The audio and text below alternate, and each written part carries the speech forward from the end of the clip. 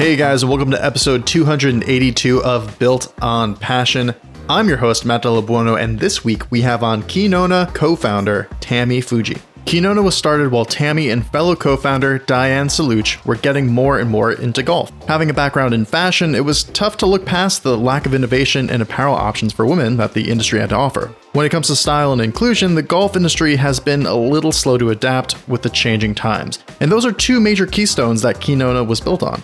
After years of getting more and more into the sport, they decided to roll up their sleeves and help bring the golf industry into the 21st century by providing more than just a pink it and shrink it option for women. Having years of experience bringing brands to life and products to the market, they managed to develop functional apparel that doesn't just look incredible, but actually breathes life into the sport, and of course, style. In this episode of Built on Passion, Tammy Fuji shares her journey leading up to starting Kinona, some of the skills and tools that were key to Kinona's swift success, how the golf industry really needs to evolve to open up the space, and the how and why behind Kinona. Do you own or do marketing for an outdoor travel, wellness, or fitness product company? If you enjoy listening to our podcast Built on Passion, have a brand of your own, and are interested in joining one of Ready Yeti's upcoming giveaways, we'd love to have you. Our giveaway campaigns are a great way for you to gain exposure and build a targeted audience of potential customers. We've worked with hundreds of brands over the years, chances are you've probably seen our giveaways, and we've put together giveaways related to the outdoor fitness, wellness, and health spaces. If you're interested in partnering or joining one of our giveaways, just message us on Instagram. Our handle is @ReadyYeti. That's ReadyYeti. Just tell us you'd like to join one of our upcoming giveaways and someone from our team will be in touch. Remember, just message us on Instagram @ReadyYeti. That's ReadyYeti. All right. Well, hang on one second before we actually jump into this episode. I just wanted to say thank you.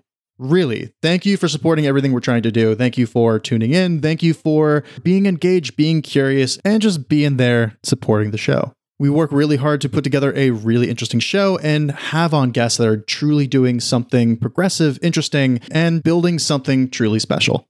If you are looking for a way to show your support and help us continue to do what we are doing, one of the biggest things you could do, and I know it seems like a really small thing, but is leave a review. Plus, it helps inform other people what your experience of this podcast has been like. So that's basically it. I just wanted to say a big old thank you to you, the listener. Please leave a review. It is extremely helpful, and you look great. And that's it. Bye. Tammy, thank you for joining me today. Thanks, Matt. It's great to be here. Absolutely. I'm interested to hear more about Kinona. I know we had a little chance to chat about it a couple days ago, but it kind of piqued my interest here. Yeah, no, we just celebrated our 5th Kinona birthday on the 15th of January. So yeah, we are another year older and wiser. Oh man, so Kinona is Capricorn, I guess. Exactly. Slowly rising. As am I, so I didn't actually even think about the parallel there. So my personal birthday was just, preceded by a few short days before the Kinona birthday. So. Oh man, happy birthday! Thank you. Man, that's great because you get double cake. Oh, well, yeah, and having a birthday right around the holidays for those of us who are in that same boat know exactly what it's like. So, yeah, it's like bring it on. Yeah. And like you like think you're out of it, like, okay, we're past the holidays, we can get into the routine.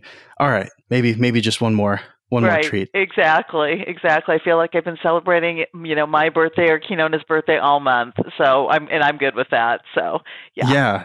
Oh man, that's awesome. Man, great way to start the year too. Yep, indeed. Yeah. Okay, so to start, who is Tammy Fuji?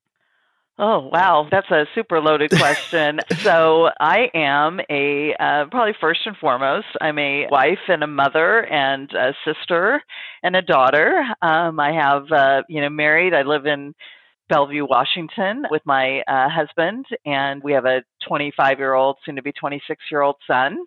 And yeah, I've kind of born and raised in the Pacific Northwest, which is where I've spent all of my life. And I started my career, long time ago, but I've been in the apparel industry for the majority of my career. And frankly, that's always been, I think, my passion. I've got a consumer products background. I've been in tech, from a career perspective. And I have always loved more consumer facing brands and consumer facing part of the business. When it came time to really finally start thinking of, I think, myself and what I wanted to do for really kind of the remainder of my career, I really felt like I was personally at a point where I really did, in fact, want to give kind of owning and starting my own business a go. And I did actually have my own consulting business for about 3 or 4 years. Had some great clients, but it's different. I was helping to establish somebody else's passion, not necessarily my own. And so I think, that has certainly been the biggest kind of driver of that. I've also am a sports enthusiast. I'm pretty active. I'm used to be a big runner and cycler, and I do less running and more cycling now, and also a big golfer. And so not a great golfer, but I love to golf. So so that is really kind of how my background and I think all of those things really kind of help shape and kind of drive who I am. My husband and I would, enjoy to entertain, and I love to cook and all of that. So to answer your question, that's kind of who I am. A little bit of everything. Yes, indeed. Oh man, when you started the consulting, was that kind of just like I guess I'll do this now, or was that always the long-term goal with where you wanted to get to, or I guess the initial goal? I think it was more of the former, like, I guess I'll do this next. I had built, I think, a fairly decent skill set. I think I had a lot of friends that were doing a lot of consulting at the time as well, so I felt like I had a good network to also tap into in terms of best practices and all of that. So, and I also, I loved the variety of the clients and the work I was doing back then, and that's probably what kept me in it for a while. I think the part I hated most about it was the business development part of it, in terms of having to continue to kind of keep a good stable of clients and just keep that basically my backfill kind of going in terms of ensuring that I had kind of ongoing business. And I love the work more than that, the kind of the business development part of it, but I'm sure most consultants would say that. Yeah, I could see that. I mean, when you were kind of running through, I guess, some of your background, you even mentioned that you really like the consumer facing part of it. So I'm not a numbers person specifically. I don't have the passion for it the way, like, luckily my partners do. But when it comes down to it, designing a brand, and I'm sure seeing as many companies try to get started as you have, you can kind of see like, oh, you know what? If I did something, I would do this. And then doing it long enough, I would imagine that that's been the spark to actually start Kinona. Right. Absolutely. And it certainly has shaped, I think, the brand as well in terms of the type of kind of being able to put some personality and, really have a brand that can be personified and be really relatable, I think was a big takeaway from watching other brands and my former clients kind of build their own brands. A lot of it would take me a long time in some cases to really understand, like, what is the DNA of what you're trying to get across to whoever your customer was. And a lot of my client couldn't really articulate it, at least in a way that I could understand it. And so I think I knew that when, it came time to having my own brand, that it would be something that could be really understandable and certainly very relatable. And I didn't want it to be so hyper complex that nobody knew what we were talking about. So, yeah. And I think golf apparel is fairly straightforward. So, we could check that box. I mean, it helps too, because prior to consulting, it's like you did this, your entire career. So talk about knowing something inside and out. I see a lot of people try to start apparel brands who just kind of go for it. And there's got to be a lot of things that people starting something don't realize you need to think about. You've had that super intimate knowledge from just being around it. So what is Kinona? I mean, golf apparel, of course, but what is the deeper look into Kinona? How would you describe it? Well, so Kinona is a premium women's golf apparel brand. all of our DNA or the background for the brand. Kinona is actually means shape in Hawaiian. And the reason that we landed kind of in that space is when we were doing our research around kind of our market sizing research and where the consumers were at. We discovered, and I think we intrinsically knew this just by the women that we would come across in our research and just being out on the golf course, is that the average age of a women golfer is about 54 years old. So she's definitely older. So when we were talking about the type of product that we were going to be designing and developing, a woman who is 54 years old or 55 years old has a very different, I think, need than a 21-year-old golfer in terms of, their bodies are changing. A lot of women at that age are going through menopause if they haven't already, and it just causes your body to shift and change. And even though you may be in amazing shape and be very fit, you just have different needs. And so that was really why we landed kind of on this whole word around shaping and smoothing and how important that was to build into women's apparel and golf apparel. We were finding out that a lot of women, just really, frankly, hated their golf clothes. They were really uncomfortable. A lot of the feedback we would get from the women that we interviewed and talked to were, a lot of them, shockingly enough, were wearing like their husband's golf shirts to golf in. They were doing a lot of, kind of workarounds to jerry rig a yoga skirt to make it work out on the golf course. Or they were just really unhappy with the performance and the look of, how they showed up on the golf course and how it didn't necessarily match their own personal sense of style. So when we further kind of dug into that, and you had brought it up earlier, Matt, a lot of women's golf apparel brands are, in fact, either run by, owned by, designed by there's just a lot of male influence, I think, that comes into that. And there's a term in the apparel industry, it's called, pink it and shrink it, and in terms of what people do to make, women's apparel. And certainly that was not where we were going to go. We knew we wanted to design a brand and a line that appealed to the sweet spot of the market or the biggest size of the market. We weren't, already women only make up about 25 to 28% of all golfers. So already right there, the market is not as big as the men's market. And then, when you take another slice of that, there's a lot of the women, we wanted to make sure that we were going after the biggest part of the market, which in fact was that woman who was probably between, the ages of 30 plus, and really making sure that we designed and built clothing for her with her needs in mind. So that's the genesis of it. It's interesting. I mean, you mentioned the shrink it and pink it mentality, and like it's something that I feel like really, really we're starting to break away from, but even still, it's hard to fully get away from it.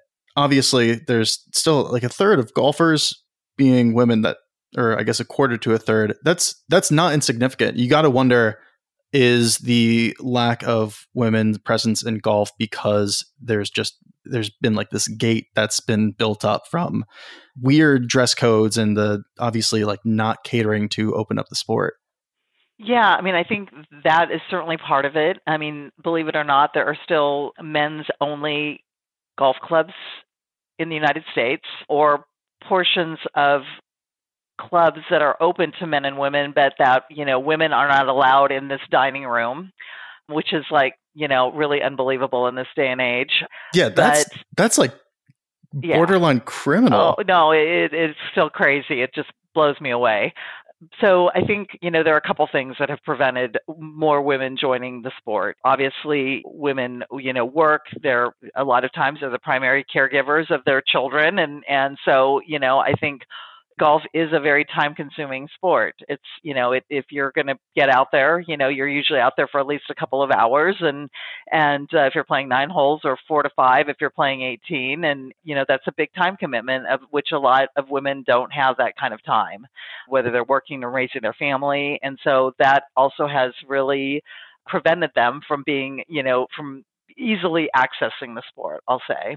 And so, I think it's also not an inexpensive sport to be a part of. There's green fees, there's the equipment, all of that. I mean, it all does that indeed add up. And so when we were, really trying to identify our place in the market, we really did want to appeal to that older consumer, not only because she was probably had older children, was like a little bit more over that hump of having to kind of be at home and taking care of the kids and all of that, but to, have, I think when you're older, you really have a little bit more of, a desire and to kind of get back out there again and to be amongst your girlfriends or and to be able to kind of get back out there and play. And so that's really the women that we're truly trying to support in that effort. It seems like there is way more to Keenona than just the apparel. Was there a specific moment when you dreamed this idea and you're like, okay, we need to definitely do this? Or was it a little bit more methodical when you tried to figure out what your next thing was going to be? I think it was probably a little bit of both. We definitely, and I started the business with my business partner and friend. We worked together, decades ago, but we've continued to maintain a friendship, and we would go on golf vacations together, and we would tell ourselves that when we were kind of almost done with our careers, that we should absolutely explore starting our own women's golf brand. I mean, she was in the apparel industry, I was in the apparel industry. I mean, we had, as you said earlier, kind of all of that background and know-how to do it. But we were also trying to kind of figure out our kind of post-corporate life and what that was going to look like. And so I think we both kind of did our own thing for a bit. I went into the consulting world for a bit, and we just felt like, we're about ready to be done working, and like, let's truly give this a go if this is something we want to do. And it would have been something that I think I would have always regretted not doing had we not, quote unquote, gone for it. So yeah, it was a little bit of inertia, a little bit of a passion, and something that is, just something that we really both always wanted to do. Inertia and passion, you have me there. It seems like it's like the perfect timing too. I mean, just getting into golf, you're looking for like that next thing, you're kind of winding your career down, but clearly, still have ideas wanting to create your own thing. How did you develop your products? How did you, I guess, R&D the different pieces that you come out with? Yeah, that's a great question. We formed the business in 2017, and we really did spend that entire year researching the market. I mean, we wanted to make sure that the problem that we were seeing in the industry, meaning that most women's golf clothes were really not very attractive, not very functional, and that we couldn't even find anything to buy for ourselves. And so, but we wanted to make sure that wasn't just like our problem, that it was actually a larger problem to solve. And in interviewing not only consumers, but also the buyers at a lot of these golf shops, they said, yeah, there's a huge gap in the women's market. There isn't a lot of kind of more stylish women's golf apparel. We've heard that both from, again, professional, golf buyers as well as the consumer. And so that really informed a lot of, how, what types of products we wanted to design and develop. Because Diane and I, like I mentioned, had a career in apparel, we actually tapped one of our former designers that we worked with, and he is actually a male. He has amazing taste level, and we actually wanted somebody that didn't come from the golf industry. And he has this amazing pedigree and background in designing for really, luxury brands, frankly, and has come on board and joined us. And he totally had never picked up a golf club in his life. We kind of forced him to kind of come into the market with us and see what was out there. And he had zero interest in being kind of inspired by that, and continues to be inspired by what he sees, by reading, going onto Vogue.com or whatever to get his inspiration. And so, that's what he brings to the market, and what has made us is really responsible for that part of the brand, the product part of the brand, and really kind of coming out with things that are much different, looking at what exists in the market today. And then Diane and I, my partner and I, really use our own background and an understanding of the game itself to say, okay, we need to put pockets in every score. Those lengths are too short, they're too long, really build the kind of the functional requirements in the product so that we're meeting the needs of the golfer. So that's really kind of how the product really kind of gets developed, initially, and then kind of season after season. It's highly collaborative, but I will tell you, he's not looking at the golf industry for his inspiration. He's totally looking out, sportswear, ready to wear, couture, all of that for his inspiration. He looks at nature. He does a lot of interior design work as well. So he's got a lot of things to really look at to really tap into that part of his creative thinking. That's fantastic. I feel like that's the perfect thing too, because I mean, to innovate, it's really hard to innovate when you're existing inside this box. And, with you and Diane being in the sport and actually fulfilling, your needs, what you want from your apparel, you can kind of facilitate, okay, how do we bring in inspiration outside of an already existing thing to help make it better? Mm-hmm. Exactly. Yeah, absolutely. And that's really how that really came to be. And candidly, the other component of that is also making sure that we did a lot of our own testing out there. So we would take our original kind of collections to the market and to get feedback before we ever made our product commitments and buys to our factory, because we wanted to make sure that we were, building something that people would want, of course. And so, I think we are very grateful, frankly, for the relationships with some of these buyers from some of these really prestigious clubs that, gave us their feedback and gave us their opinion and really helped curate our collections along the way with us and have been amazing partners. So that has been really an invaluable part of our growth as well. With that end, it really does kind of take a village. Like those connections, I feel like are key too, to even hear the pulse of what's happening in the industry. Correct.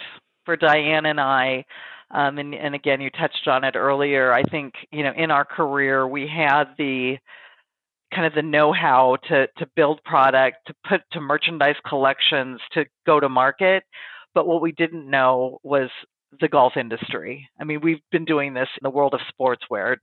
Diane has a huge career, has had a huge career with working for the large brands out there. And her and I met when we were both working for a brand called Eddie Bauer back in the day. And so we have that know-how of how to build product and how to, like I said, bring it to market, but we didn't know how the golf industry did it. And it was, really interesting. And so a lot of this was really our way of also learning, what their calendar looks like and what their timing was like and what, how they go about buying golf apparel. And so I think that was really where we spent a lot of time really understanding what the needs of that industry were. Was there any culture shock going or diving and really zooming into the golf industry specifically, besides the already like grossly underlying issues with, I guess, inclusiveness? Right. It's a fairly, and it makes sense. I mean, it's a fairly, the industry in general, I think, lags behind other industries or other categories of apparel even, because I think it is there are so many kind of rules and restrictions and in the sport. I think that even operationally, it's a little more old school than what you would find in, if I were a buyer for a sportswear company today. I mean, I think they've been a little bit slower to embrace technology and how technology can help with the whole process of writing a purchase order or doing all of that. I mean, there's just still a little bit of what we call old school handwriting of orders and things like that still happen versus relying on some of the technical platforms that are out there. So it's certainly not insurmountable. And I will say that the one upside of all of that is that everybody in this industry has been so welcoming to us as a newcomer. Frankly, we definitely had to prove ourselves and are continuing to do so today, but that the industry was even willing to even talk to us and to that they were so accepting of new brands coming into the market and welcome that, right? I mean, a lot of people are, buyers in the wholesale market are they don't, necessarily want a ton of change and all of that, but they were very welcoming to seeing a new brand out there. So I think that helped kind of pave the way for us. That makes sense. I can kind of see, I mean, it's comforting to know that there is a, sense of welcoming, because golf has been one of the dustier sports, so to speak. Right. And I think that it's, there's a lot of, I guess, like weird tradition and, like you mentioned, rules and status quos that I could see the people who've been doing it for forever wouldn't want to change.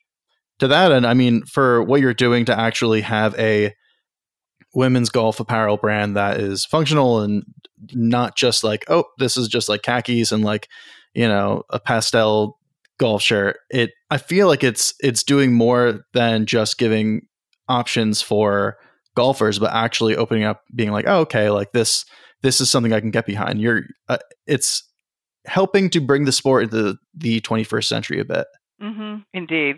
Yeah. Right. I mean, I think women no longer go to the golf course and, show up there and then go back home. I mean, a lot of them we're racing into the parking lot, we're changing in our cars, we're, running off to a meeting or to the grocery store afterwards. And, like you have to be able to, that's a very different kind of cadence than maybe 20 years ago or 30 years ago. And so we really want to meet those, we want to, women to feel comfortable in our apparel, whether they're walking off of the 18th green and into a board meeting, she can still wear one of our golf dresses and feel completely appropriate and not like she just, got done golfing.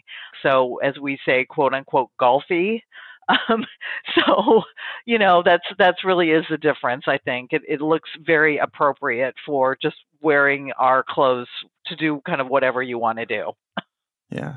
How has Kinona been received so far? I would imagine that everyone would be jumping on it since it's new and kind of headed in a super positive direction. Yeah, it's I mean, like I said, I mean, I think we've had to earn it, frankly. I mean, we're in about 400 golf courses across the country. Because we're more of a premium brand, we're not for everybody, but we are in a lot of really nice higher end country clubs across the United States. So business has been great. We continue to double our revenue every year, which has been really exciting. We have both a really healthy wholesale business, but we also have a really great direct-to-consumer business as well with our website. And again, we did this out of naivete, but when we launched on, January 15th, 2017, we literally launched our website the same day we launched into the wholesale market. So we did it all at once.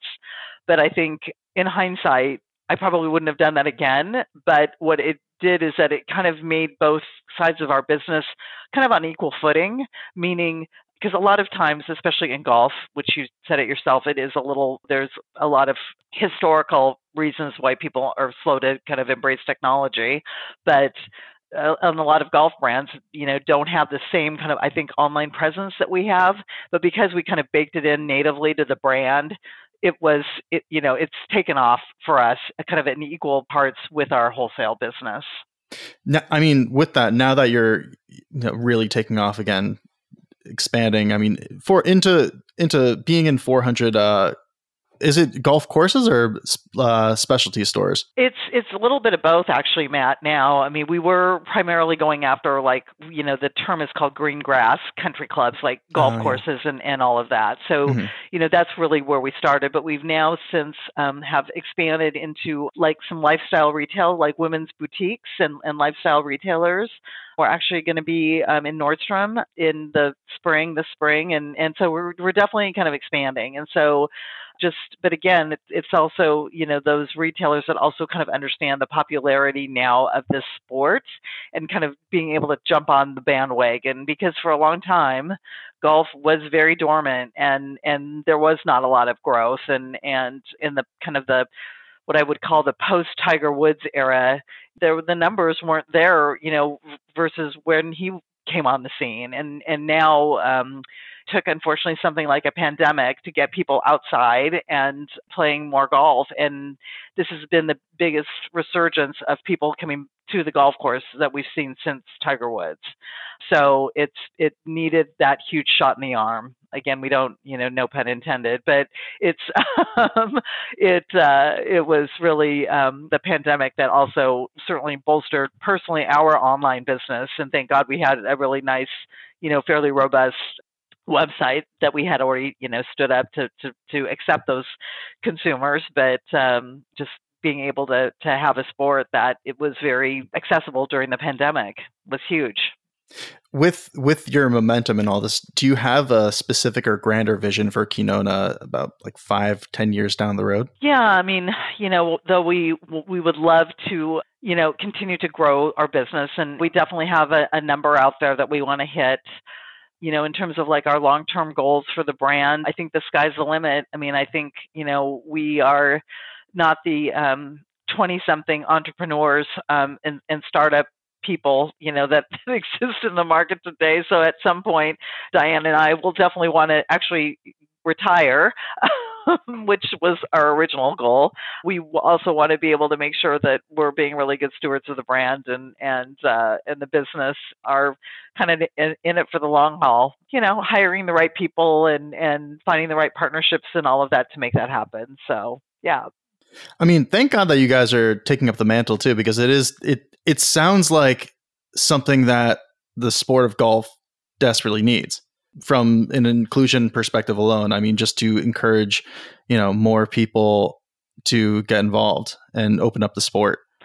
Yeah, I mean, I definitely think that, especially for women, it's just, they're very, very underserved, I'll say. And I think I was even having a conversation last night with somebody I just met over dinner, and she, was telling me about her experiences in golf, and women definitely don't get treated the same on the golf course as men. I mean, there's a lot of preconceptions, like, I don't want to get behind that women's foursome because they're going to be playing too slow, or all of that. And that is completely not true. I mean, women tend to play faster.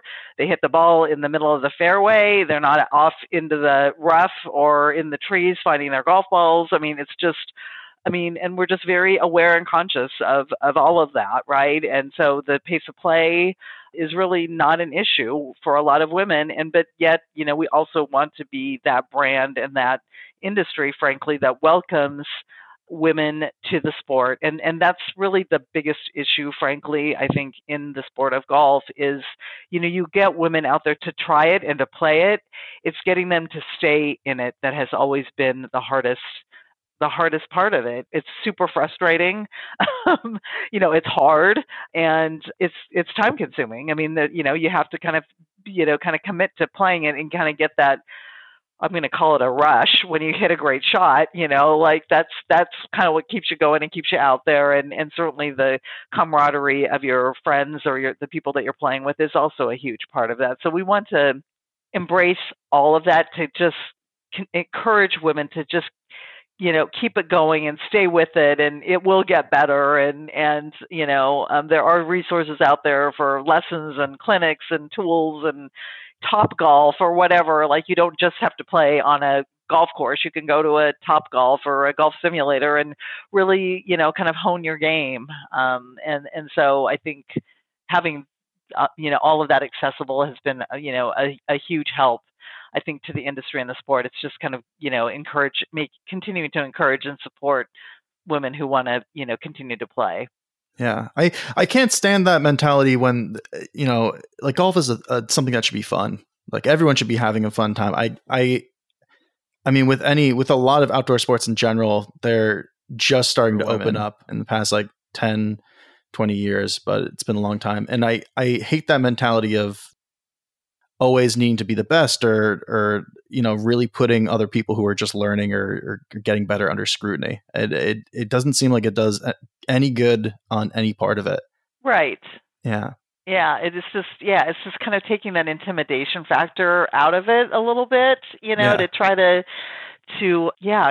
get them really kind of out there and in a comfortable place. And so, I do hand it to the industry, because they really are making totally acceptable to play, just play 9 holes. Don't commit to playing 18. Just play 9 holes and, kind of get your golf, activity level up and just don't put so much pressure on yourself too, I think, to, get out there and score all the time. It's just, kind of practice and just kind of keeping at it. So, kind of lowering those barriers.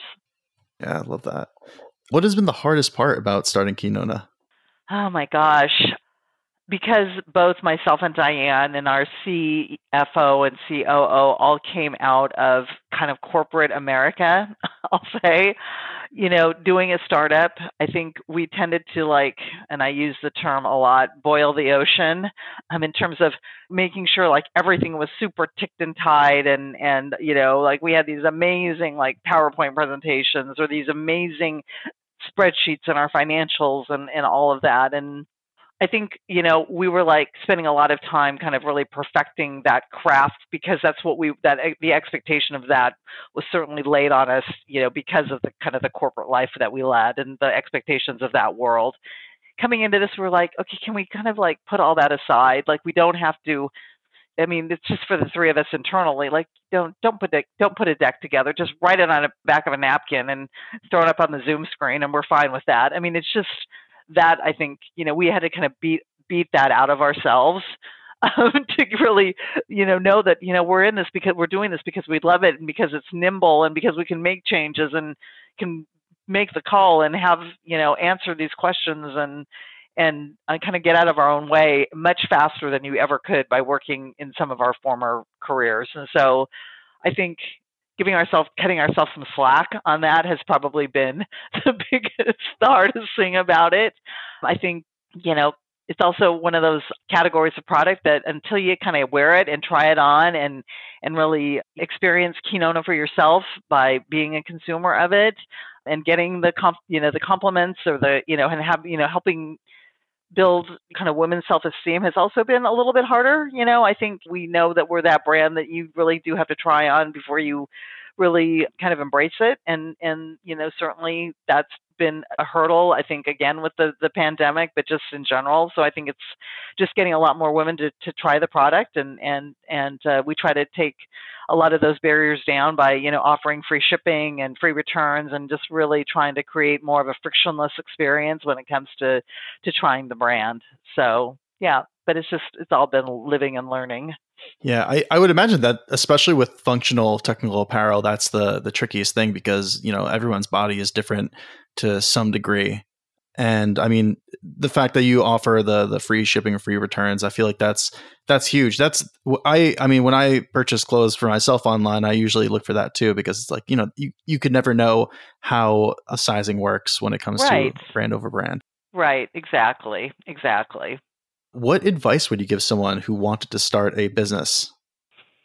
I think my advice would be, I think you have to have a passion for what it is that you're doing. And I though that sounds very cliche and probably, very overused, I just feel that to keep something that you're working on a little bit more at arm's length, meaning it's not a problem that you yourself have or whatever. I think it's that firsthand experience has gone just a long way in helping, I think, Diane and I, and, to shape the brand and to form the brand and to really understand what's going on with our end consumer. I think just having that passion and making sure that you really kind of stick to your model in terms of understanding who your consumer is and what you're trying, whether it's B2B or D2C, I think we spend a lot of time really making sure that we have a really clear understanding of who that target is and can always kind of use that as our filter of going back to what she would like, what she would wear, would she wear that? We've really do a lot of this work to really kind of personify our consumer to make sure that we're all lined up around our creative, around our product design, around all of that to not only be a little bit provocative, but to also just make sure that we're being super attentive to our core consumer as well. Yeah, I think that having that level of care is the difference between, just doing something and really trying to make something successful and, put your heart and soul into it. think you're 100% right. Yeah, I mean, I think a lot of people always ask us, "Oh, when are you going to, start a men's collection, a men's part of your brand?" And the message that we tell people that ask us that is, unfortunately, that consumer doesn't necessarily care as much as women do. And so right there was like, yeah, I don't know if I want to build something for a consumer that doesn't really have, they don't necessarily care about those things that our female consumer cares about as much. Yeah, there's not enough of a challenge, I think, there. And of course, the market's flooded with much more competition in that side too. So that's certainly the more probably obvious deterrent. But I think the fact that most men golfers really don't care what they look like or what they have on, and probably couldn't tell you what brand they're wearing today. So yeah, that men have had enough. I mean, like I feel like there's plenty of men's apparel. Yeah, man, this is I'm still stuck on the whole that there's a men's only golf clubs and rooms and it feels weird. I don't get it. I don't understand. I don't know. Yeah, it's definitely still out there, and yeah, you'd be surprised. Man, not in a good way. Not in a good way. Well, I mean, in this day and age, we'll see how long that lasts. Yeah, indeed. It seems like it's on its way out. Whether it's speed, regardless of the speed, it seems that's kind of the way we're headed, at least. Right. Silver linings. Indeed. So the last question I got for you, what's the best part about running Kinona? I think that I get to combine kind of a sport that I love, with an somewhat of a level of expertise. And then I also get to continue to learn. It's not like nothing's kind of a given here. I mean, my background is in marketing, but I am more of a brand marketer. I definitely was not like, of the age of it being called a digital marketer. And I've had to teach myself that.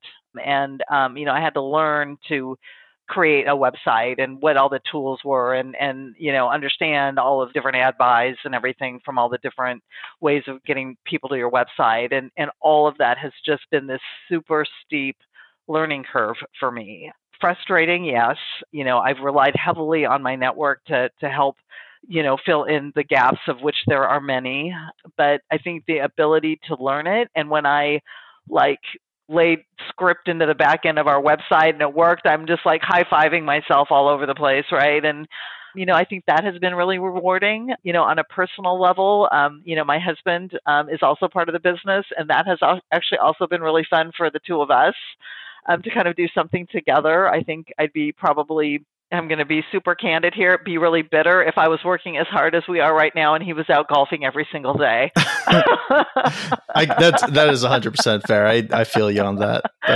Yeah. So I think that has just been, I think the combination of doing something that you love doing, having some level of competency at it, in a sport doing something, in a sport or activity that you love is such a bonus. And yeah, the learning, and still while you are still learning has been really gratifying. That's amazing. It sounds like everything that you've been building with Kinona is something that your entire career has led up to. And, I just wanted to thank you for coming on, sharing your experience, I guess letting us peek behind the curtain of what Kinona is all about. For the listener who wants to find out more or pick up some golf apparel of their own, where is the best place for them to head? KinonaSport.com. Awesome. Tammy, thanks again for coming on. Thank you, Matt. It was a pleasure. Phew, we made it. Thank you again for tuning in to this week's episode of Built on Passion. Hope you learned something. Hope you maybe grew as a person. Maybe you have a new entrepreneurial idea. Maybe all of the above. Maybe you got a new perspective on your favorite hobby or favorite piece of gear and you fell in love all over again. I'm hoping for the last one. That last one actually sounds pretty good. I'm going to ask one last time for the people in the back, please leave a review. It is super helpful and a great way to show your support of the show. And if you know someone who might be interested in this episode specifically, share it to them. And all joking aside, thank you for everything, for supporting what we're doing. In any event, that's it for now. I will see you next week on another episode of Built on Passion.